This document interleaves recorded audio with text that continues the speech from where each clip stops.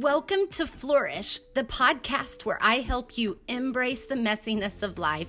And let's face it, life is pretty messy. My name is Beth, and I am creator of The Ruffled Daisy. After your visits with me here, I hope that you leave empowered and inspired. There are so many areas in your life that you have the power to create beauty amidst all the chaos. I am going to show you how to slow down and do just that. Let's begin.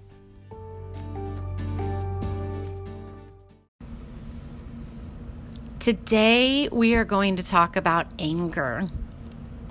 Anger is fire, and it is a sign that we are unhappy and broken, and that it is time to get up and do something.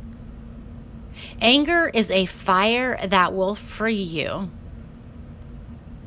Anger is a powerful force. It is both beautiful and destructive, and it has the power to change yourself and the world. Let's talk about anger. Anger is what brought her here again, the place that she has been frequenting far too often. Her anger doesn't change who she is to please someone else. She's done with that. She no longer let her tears dampen her cheeks and fall to the ground. Her tear puddles were dry. It took a lot of pain to be here, and pain may be what keeps her here. Her anger is beautiful in a sense that she is taking control of her life, and yet destructive in that it might hurt others. She doesn't show her sadness because for today, it's not there. She is angry, and she is embracing the anger in spite of the weakness. Today, it visited. Anger finally caught up to her and grabbed her by the hand and tugged at her while she was at her most vulnerable. Vulnerability is openness to the unknown, and anger came rushing in. She dropped her smiles that graced her face every day for screams because she could no longer hold on to the pain. She put barbed wire fences around where her boundaries used to be barren and empty. The boundaries that no one ever saw. The boundaries that people trampled on for what they wanted. Anger was building the sharp-edged fences that she would use to protect her while she needed it. She was taking the barren and empty boundaries and shutting them off from the world, creating boundaries that could hinder her future growth. Today, anger is destructive. She has a full heart from taking on other people's crap, which didn't leave room for her own. Each room was filled to the brim with the needs of everyone else that she so carefully tended to while ignoring her own crap. The thorns of her unspoken words stabbed her soul and made her angry. Angry for the words she shared with others but never believed herself. The words that she always put so eloquently turned to anger when she spoke them to her soul. Anger because she knows the truth behind them yet doesn't believe them. Anger for making sure others believed while she sat in the background. Her life was too much of a mess to figure out, and anger told her so. She was on fire. This was a fire that could not and would not be put out, though. This fire had been kindling for years. There was no longer a fire to fear. It was a fire to fan, because in this anger, beauty comes.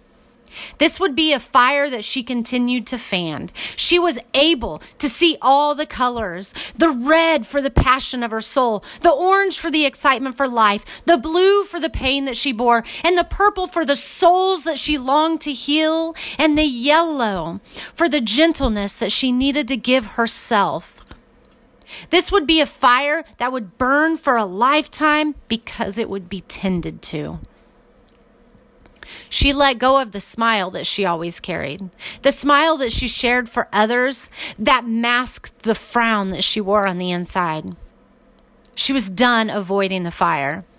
Fire is hot, and fire makes people move, and it was time for her to move forward and move on. Without fire, there can be no passion, and she was full of passion.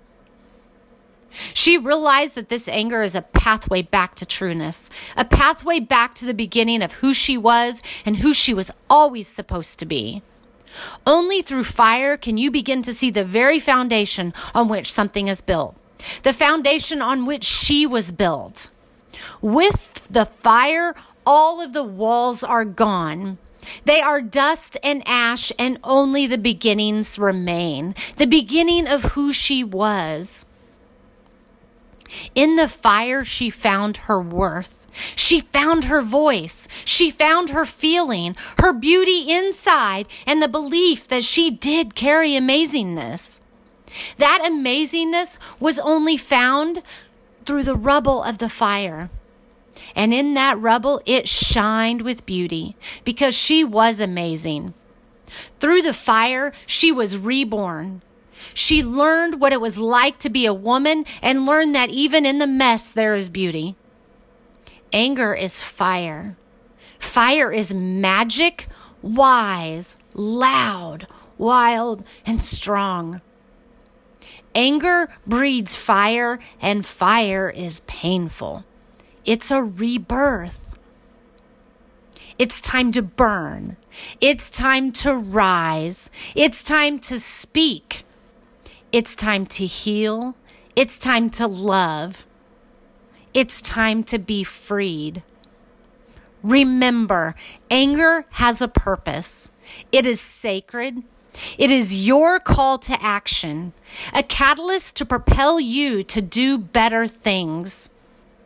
Draw your boundaries. Fire makes edges complicated and sharp. It is wilder, but yet beautiful. Embrace these new textures that the fire in the anger brings. Only through anger can you experience the yin and the yang. You are fire. Let it burn.